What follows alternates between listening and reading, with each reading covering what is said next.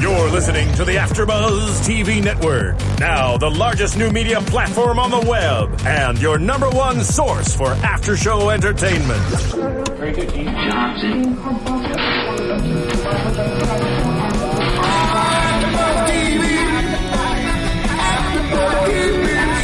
The AfterBuzz Studios in Los Angeles, California, presented by Maria Menounos and Bing.com, and streaming live thanks to Akamai Technologies. This is AfterBuzz TV's Low Winter Sun After Show.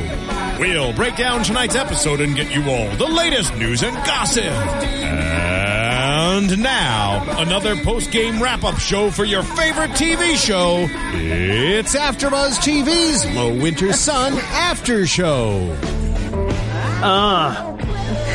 Such a good song. I know, it's so awesome. I love it. Hey everybody, Bing is for doing, and we are here doing another Low Winter Sun after show. This is season 1, episode 4, Catacombs. I am Matt Lieberman, and with me tonight is the fantastic Steph Z. What's up? Yeah. Hi. All right, so Low Winter Sun, still early days, relatively, 4th episode. They're continuing to build out the world, and before we get really into it, I want to kind of talk about the series at large, because we were talking while we were watching it.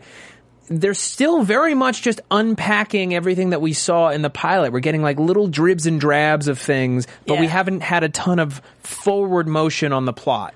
Yeah, I totally agree. I feel like there is so many pieces of the puzzle, and it's not like they're giving us complete pieces. They're giving us like pieces of pieces. Pieces of pieces. So there's a lot of room left for like what's going to happen. There's a lot of room left for, do you think it's this or do you think it's that? Which I kind of like. Yeah. But I'm almost starting to be like, tell me something. Something that I can hold on to. Something solid. Yeah. Well, what I honestly think is happening, and what I hope is happening, is they're doing all this world building so that once they've gotten it all out of the way, you know, like hopefully sooner rather than later, but let's say by episode 7 or 8, right, when they've set up all the pieces, they start knocking them down in quick succession and we get a whole bunch of plot. They just need us to know everything before they can do it. I feel like that's what's going to happen. And I also feel like certain things are certain pieces, like one answer is going to solve 4 puzzles. Exactly. Like we're starting to see how intertwined everyone really is. Yeah. So, you know, like I feel like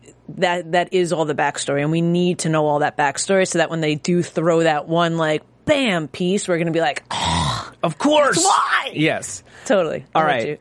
So let's jump in with Frank. We left off at the end of last episode with him crossing the border to Canada in search of Katya, and he picks that up in the opening scene this week. He sits down at the bar with that pimp and you know, sets up a deal, propositions him for a girl. He's looking for a girl with green eyes. No, emerald eyes. Yeah. And led to that, like, I think, kind of great scene with him and the prostitute who doesn't speak English. Right. And he's trying to communicate and get anything out of her, but it's useless because she doesn't understand him. Right. And I thought it was just kind of funny how kind of pleasant he was. He was just like, oh, Candy's a great choice. He's just trying to make her calm. It was interesting how pleasant he was, and still when he picked up, like, he was clearly not there to hurt her, not there to use her, and I feel like she was a little bit thrown, like, why is this person not using and abusing, so to speak? Yeah. But it was crazy to me, once he picked up the phone, she got very nervous. Yes. So I don't know if that's, you know, in that prostitute world, whatever, like, that's like a sign that she's not doing a good job, or, you know, like, that kind of, to me, came out of nowhere, that she was very nervous. Yeah. Because he was clearly like, you don't have to do anything. Do you want a drink? Do you want this? Do you want that? And then she started screaming for Dimitri. Well, she probably works for some very scary people. Yeah. The one thing I was disappointed by was we didn't see what happened to Frank after he got knocked out. He got pistol whipped. And then he's just back on our side of the border. Right. And it's like, does he have his license back? Is he going to have problems doing that? Is it going to turn up that, you know, why is his license missing? Why did his license wind up in Canada in this, you know, this place? Like, is that going to come to bite him? You know, we'll see. We'll see. I think ultimately he got his license back. He was probably dumped out on the street and they threw his license on top of him and they just decided we don't need to see that. I could picture that. I think that I'm with you. That fits in. That fits in. But he's just desperately desperate to find out who controls her. He's trying to track down through the prostitute network of Windsor, right, where Katya is landing, and his search ultimately leads him to these really creepy catacombs, and it's really screwed up. Like, you've got that kind of like gothic like small chapel room with this guy with the white curly hair, like, you know, whatever you want, it is yours. Yeah, I mean, clearly, you know, I think it's a good thing that neither one of us have a lot of experience in that type of situation. Sure. But, you know, it definitely exists. I'm sure it exists more than we think. And I would have to say, I would think it'd be that creepy. You know what I mean? Like, I would feel like there would be more muscle around, like even near the creepy dude, you know, like more people there just in case Frank got out of line or whatever. That was, for me, it was weird that you didn't see that. Like, more people handling stuff. Especially because, as he said, there were no cameras, so it's not like they were keeping an eye on him. Right, like outside the doors, you might think that there's a person or whatever. Yeah. I mean, well, I guess it's a super secretive underground whorehouse for a reason. Right. You know, it's so secretive that they're not expecting too much trouble. I don't know, but the interesting thing, and I think that this is going to become one of the central themes of the series, is that we really don't know what our characters are thinking and how good or bad are they. Because while I think he's definitely very conflicted about it, Frank did some things that shocked me this episode. Yeah, you know, me as well. Well, that prostitute wanted to know if he was a cop, and he whips out his dick, right, first of all. But I guess if they're like, I'm not a cop, and they're like, prove it, there's like only one of two ways to prove it. Drugs or sex. Yeah, drugs or sex. So he does that, but then he winds up sleeping with this other Katya. He's grappling with the fact that his Katya, he may never find her. Right. And it's funny because what I took from that, and when we talked about this a little bit, when he was there with her and he was like, he kept saying like, what's your real name? Mm-hmm. I took that maybe that was some sort of code name, and that his original Katya was kind of a prostitute that had set him up to do something. Like, I went somewhere so different with that. I was like, maybe that's just some generic name that's used a lot with whatever, and internally it was like a false love, and she was trying to set him up for something bigger. That's where I don't know if that's correct, but again, we only have little bits and pieces, but my head spun that way. Well, I think that it's probably a very common Eastern European name. You know, it's just shocking. I think it's more Russian. Russian, yeah. But I think what it really was, because she's framed in darkness, this kind of silhouette, I think it's the hope that he had finally found her. Like, after all this searching, here she is, here in the darkness, and then it's not her again. Yeah. And to be without hope and without leads, to have to accept that she's dead all over again, or that at the very least he'll never see her again, really, really screws him up. And as Joe said earlier in the episode, you know, it's been a long week. Right. And I think he just kind of succumbs. He just needs to be comforted, even if it's not a positive thing. Right, which is kind of crazy too, because if you think about it, you think about toying with one's emotions that someone you love has passed away. Yeah. Then you think with toying with the emotions that they're actually still here, but then you just can't find them.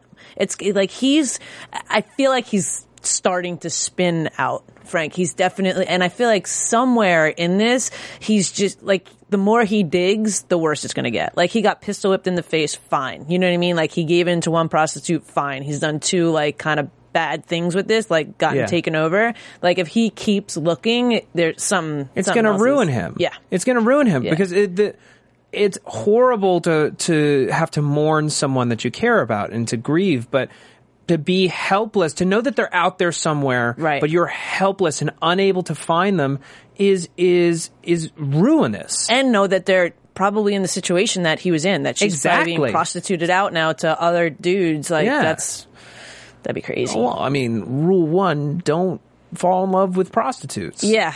Because rule number 1. That's rule 1, because they're not going to leave the prostituting. Don't fall in love with prostitutes. Yes, rule number 2, don't fall in love with prostitutes. Rule number 3, don't talk about Fight Club. Right. Yes. Totally. But his search has taken him all over, and it's distracting him from the matter at hand, although he's attending to some of that business this week, which is keeping his ass out of jail. Right. For the murder of Brendan.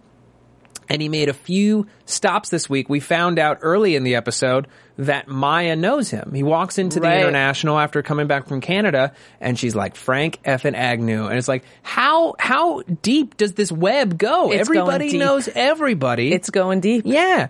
And we had heard about Maya's ex-husband, Sean, last week, whose name is still on the deed of the International. Right. We met him this week, and we're going to go into that in more detail in a bit. Yeah. But we're going to talk about Joe and his daughter, but first I just want to talk really quickly about a movie called The Adventures of Serial Buddies. It is a movie that the founders of AfterBuzz TV, Maria Menounos and Kevin Undergaro, released earlier this year. It's a really funny, twisted, dark comedy. It is available on SerialBuddies.com, iTunes, and video on demand. $4.99 to rent, $5.99 to buy. A lot of people have asked, how can I help out with AfterBuzz TV? I love what you guys do. We put out over 60 shows a week, all free programming, and we're continuing to expand our operation out here. But buying or renting this movie is a way to do that, because every red cent of that money goes back into AfterBuzz TV. It's a great movie packed with celebrity cameos. Maria herself is in it. Beth Bears from Two Broke Girls, Henry Winkler, Christopher Lloyd, Christopher McDonald, Kathy Lee Gifford, Artie Lang. It's just loaded with laughs. And if you buy this great movie or rent this great movie, the money comes back to us so we can keep giving you all the great skinny on Low Winter Sun. Woo! Yes.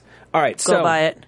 Now. Yeah, so we're getting all these details about everybody on the show. Like, I think last week and this week, really every episode since the pilot has just been giving us more of the world of Detroit and helping us better understand our characters and where they're coming from. Right. What motivates them. And Joe, we discover this week, has an ex-wife, has a kid. Kid gets busted shoplifting. Right. His daughter shoplifting potato chips and Magnum condoms. Right. And she's 13. Right.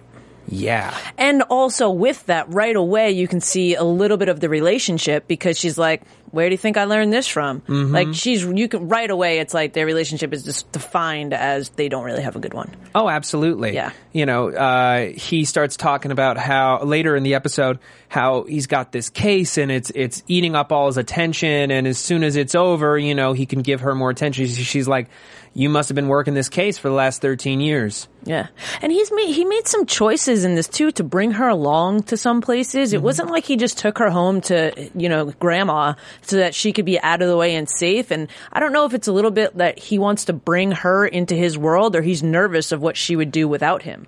Like, there's a little bit of something going on there too, I think. Like, why would he roll up, you know, to on Billy's mom's house and be like, oh, show your face. You know what I mean? Like, she could have stepped in the car. She could have, you know, that was to me a little bit of like a weird, or a flag of some sort. Well, I feel like as a parent, he feels kind of neutered. He doesn't really have a way in to her emotionally or psychologically. She's not going to listen to reason from him because she hates him.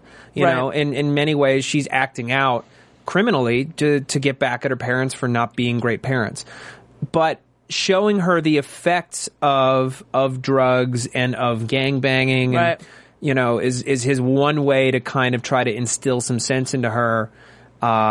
So he's kind of trying. I think he's trying to scare her straight, and also he also doesn't really give much of a shit. Like he doesn't trust her on her own, and he doesn't really care if she's exposed to some horrific stuff because she kind of ruined his day. Right. Well, also, too, I mean, to give him a little bit of credit, maybe I shouldn't. Yeah. Maybe he also wants her to see what he's been busy doing, why he hasn't been a good dad. Totally. I don't know if his character goes that deep yet, but you know what I mean? Like, maybe he's like, well, this is why I'm not here. Look what I do. Look what I deal with. This is why I'm pissed that you got, you know, you want to be treated like a criminal. Like, you want to be a criminal, I'll treat you like a criminal, like how he says when he handcuffs her to the chair. You know what I mean? Like, I feel like there's a lot going on there in that relationship. Here's a question for you. Do you think that Joe Geddes considers himself a good person? Yes. Yeah? Well, I think that he's unaware. Mm-hmm. I think he thinks he tries to be a good person. Like, I don't think he just thinks that, hey, I'm an asshole. I know I'm an asshole. Like, I don't think he has that cocky, douchey vibe about him. I think that he thinks what he is doing like the cards he's playing are suited for the game that he's in. Yeah. I feel like that. I don't feel like he thinks he's a bad guy. No. I kind of agree. I think that he's conflicted. I think that in many ways he considers himself a good guy fighting a losing battle. Right. You know, like he ultimately, you know, wishes that life was easier and that he didn't have to make such tough choices. Granted, he makes the wrong choices and he could make better ones. But even so, like, we see that he's willing to throw people under the bus and he wants to pin McCann's murder on somebody else, but he didn't kill Katya when he was supposed to. That's true. And so there's some bond, whether it's just his bond with Frank or how that goes deeper, but there is an awareness of him that, like, this person means something to someone else, not even to me. So I'm going to go above and beyond and put my own ass on the line to save this person's life. Yeah. And what he does for Danny at the end of the episode, he gives her the credit for putting Anton Bobek's connection to Billy all together by herself when she didn't know that it was necessarily Anton. I mean, unless, which is totally possible, there's a bigger picture happening, and even bigger, that he knew what McCann was up to. He knew that he had to kill McCann any way you sliced it. So he was just, you know, like, that was premeditated before the Katya situation. So he's like, let me gain this on Frank so that Frank will do this with me. So then I'll have a bargaining chip with Frank in the end. You know what I mean? Like, is he that smart to think that complex to cover his own ass? It's entirely possible. It's possible. Well, here's what we do know. What we do know is that Brendan was working with Damon to take down Skelos. Right. Damon was working with Brendan so that they could get Skelos arrested, and then Damon, you know, in his own mind, would then ascend to be the new Skelos and take over Greektown. We also know that Billy was working with Anton. Yes. And Brendan killed Anton. Yes. Cut him up. Because Anton was a police CI, a confidential informant, who worked for Skelos but was reporting to the cops. And Joe knows that happened. He was there. Joe knows that happened. He knows that Which he's never mentioned to anyone. He's never mentioned that to Frank. He's never mentioned that. So I don't know if he thought that body was already taken care of. I'm sure that he did. Yeah. Otherwise, they wouldn't have gone through with this plan. That's thickening the plot. Like, if that body wasn't in the trunk, that totally would have been a completely different game. Now there's, like, more and more layers of shit that they have to sift through to make sure that they've got their story covered. That they get off scot clean. Exactly. Right. Scot free. It's definitely going to be very, very difficult for them both. I'm curious to see, because this is the second week in a row that Joe brought up, let's pin this on somebody. So when Danny makes that connection, he gets so excited and he gives her the credit. Is he going to try to pin Brendan's murder and Anton's murder on the now deceased Billy? I think so. Yeah. I think that's where that's going. And I think he's going to do that without Frank's knowledge. And he's going to inadvertently do that. He's not going to be like, well, Billy then did this. Like, he's going to try and have Danny figure out that conclusion. He's not going to, you know what I mean? Like, he's not going to push that along, but he's just going to encourage her to look in certain places so that it seems like she found it. Yeah. So that he's safe from Frank's opinion of, let's not throw anyone else under the bus. But that doesn't even hold water, because there's no way that Billy would be that smart. Right, but Joe's getting nervous. Joe's getting nervous. And when you get nervous, you make mistakes. Yep. Totally. That's exactly what it is. Yeah.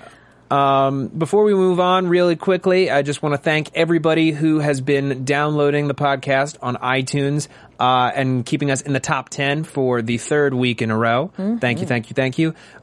We love feedback and we love reviews, so if you could review us and rate us on iTunes, that'd be really amazing. We love 5-star reviews. We do. We also love tweets and YouTube comments. We do read the feedback. We love knowing what you think about the show. Give us your theories about Low Winter Sun, and let's have this great conversation together. Yeah. Give us some questions.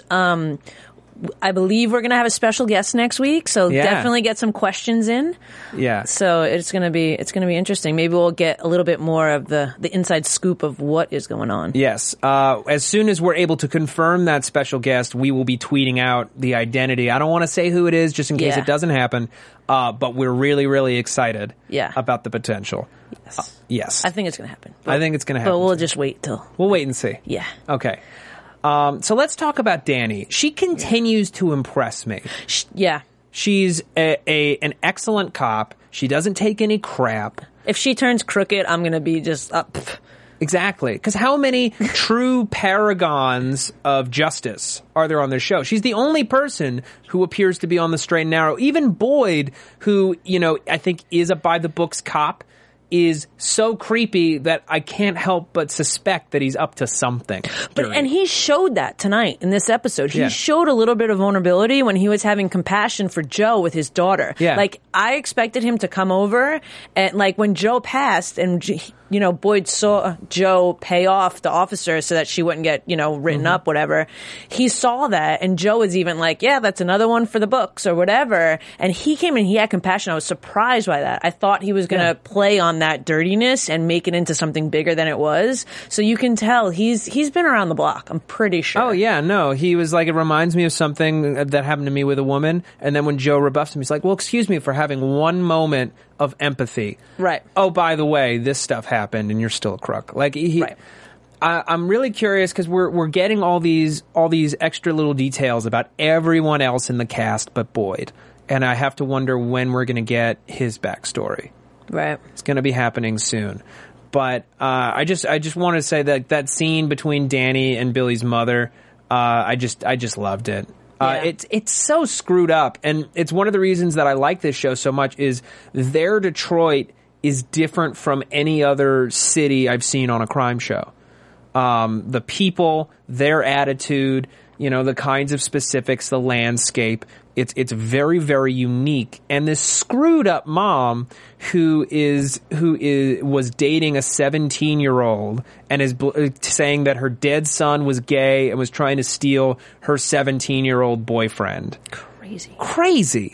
But so crazy that it probably happens somewhere. Right. And it could also be her using a defense mechanism because her son was just wanting attention from her because she was dating someone close to his age or younger. How old was Billy? Do we know? Billy, I think, was 16. Okay. So someone, like, if your mom was dating someone your age and giving them more attention, you'd probably be like, what's going on? Well, yeah. So I feel like, and the way that her mind is so twisted to even be doing that, it doesn't register to that. It registers as he's trying to take something away from me. Mm-hmm. And why would he try and take something away from me? Oh, he must be gay. Yeah. So I feel like she's a little twisted. Yeah. Kind of vile. Yeah. But they all seem a little bit, and it's tough times bring out the worst in people.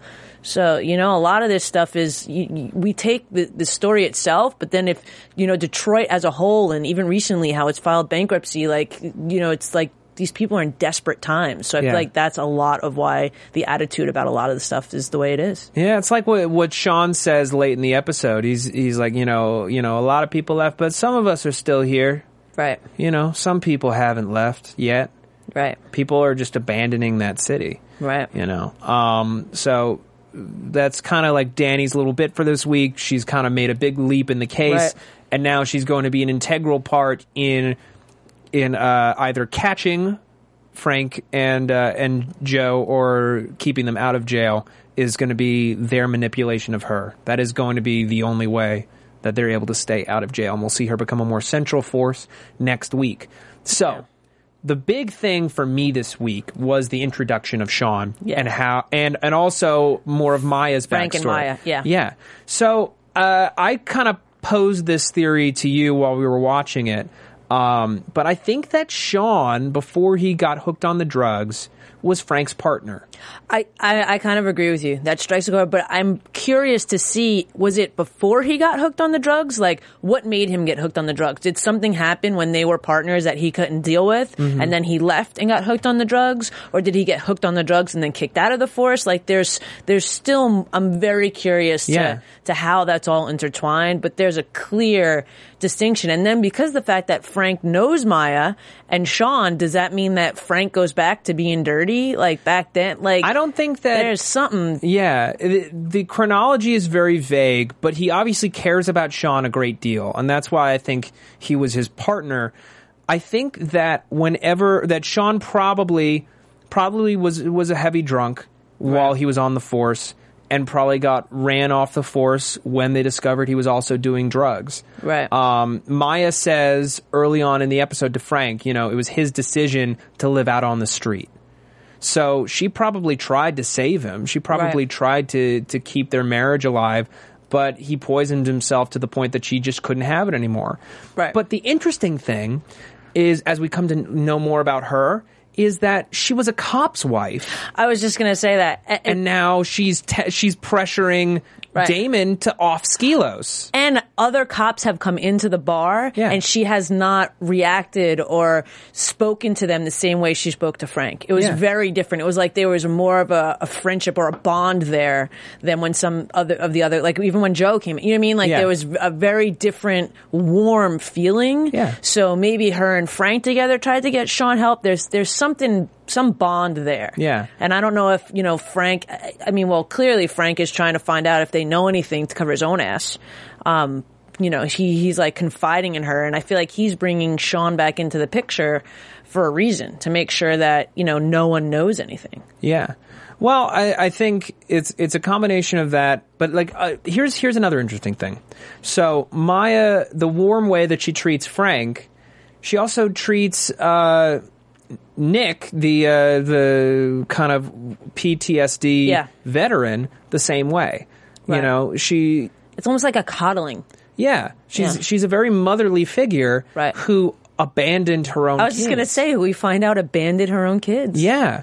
And that, I guess, also plays into the whole drug thing. I imagine that when their father was going completely off the rails, she gave her kids up to her sister. Right. And still hasn't taken them back. Or at least her sister probably won't even let her have her kids back. Right. Because now she's knee-deep with thugs and criminals.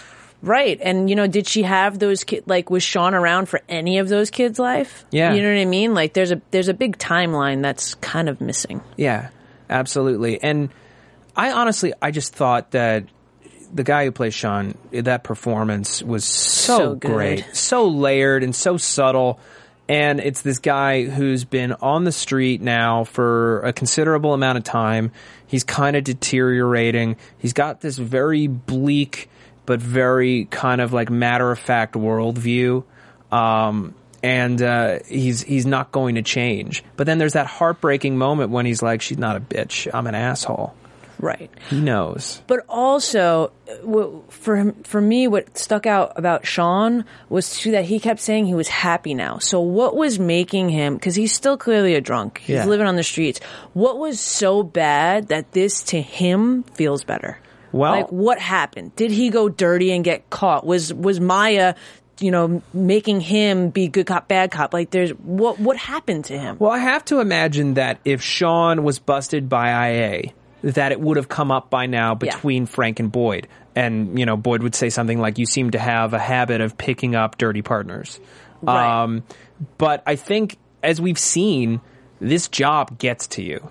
It definitely gets to Joe and to Frank, and they're definitely very flawed people. So I have to imagine that being a cop in Detroit, he saw some screwed up stuff, and it was too much for him to handle. Especially... See, I think it's a step deeper than that. I think he was involved in some screwed up stuff. Well, I'm sure we'll find out later this season. Yeah. Yeah. Very, very curious to see what role he has to play in the shape of things to come.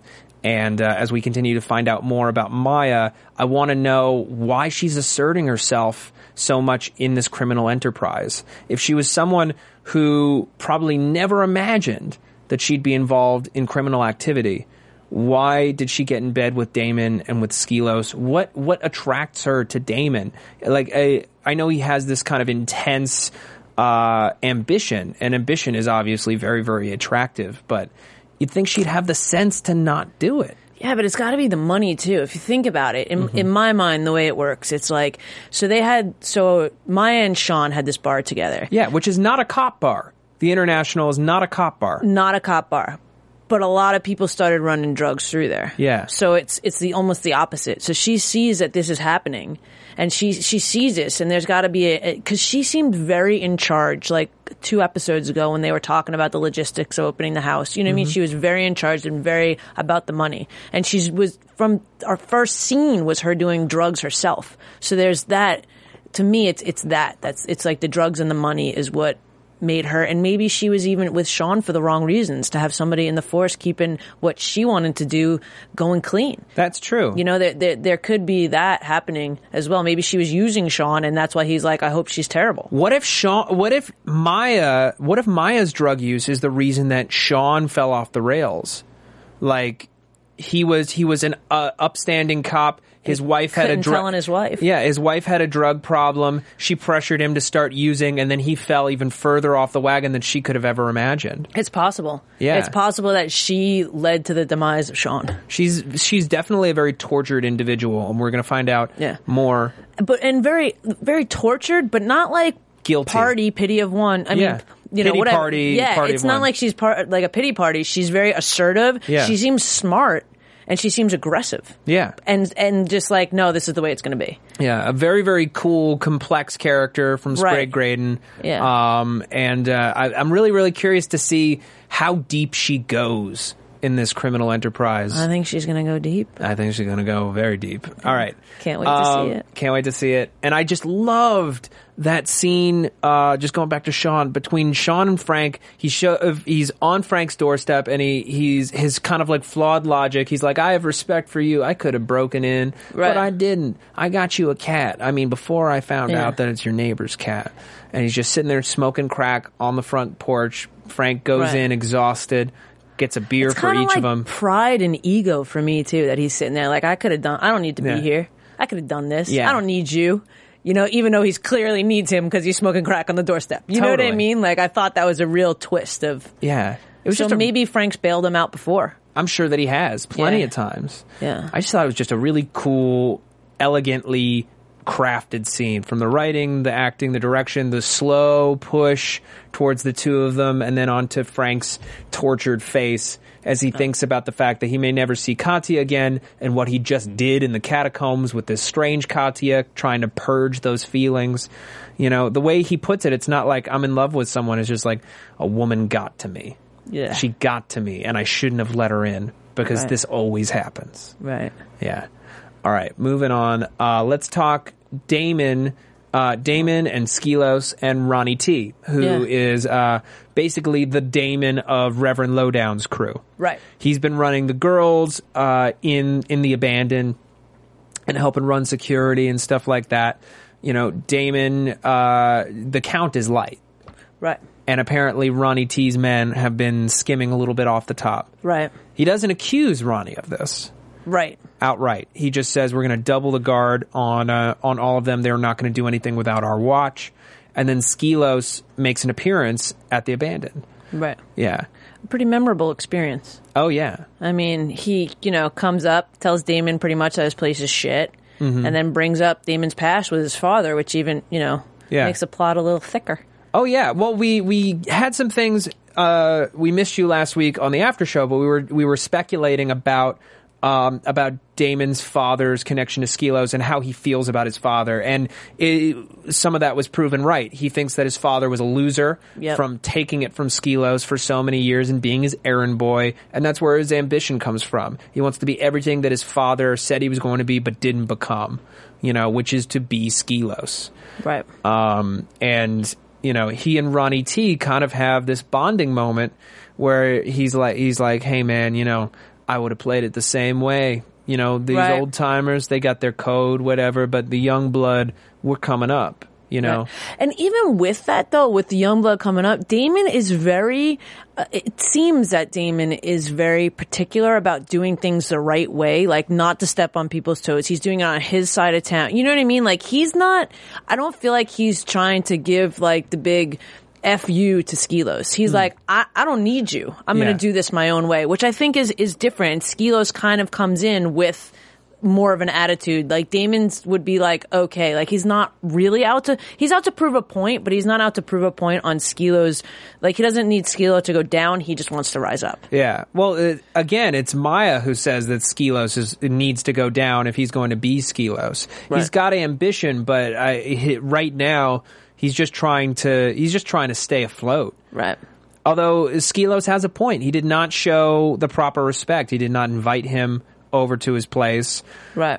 Damon, though, you're right. He does try to do things the right way. He doesn't want underage girls. Yeah, like he's trying to build his quote-unquote business for that business in a respectable way, I guess. You know, like he wants to make sure his money's good. He wants to make sure his girls are overage, you know, and even we see, you know, the crazy burning scene, you know what I mean? Like he wants to keep everybody, like he'll sacrifice his guys to make sure that everyone's cool. Yeah.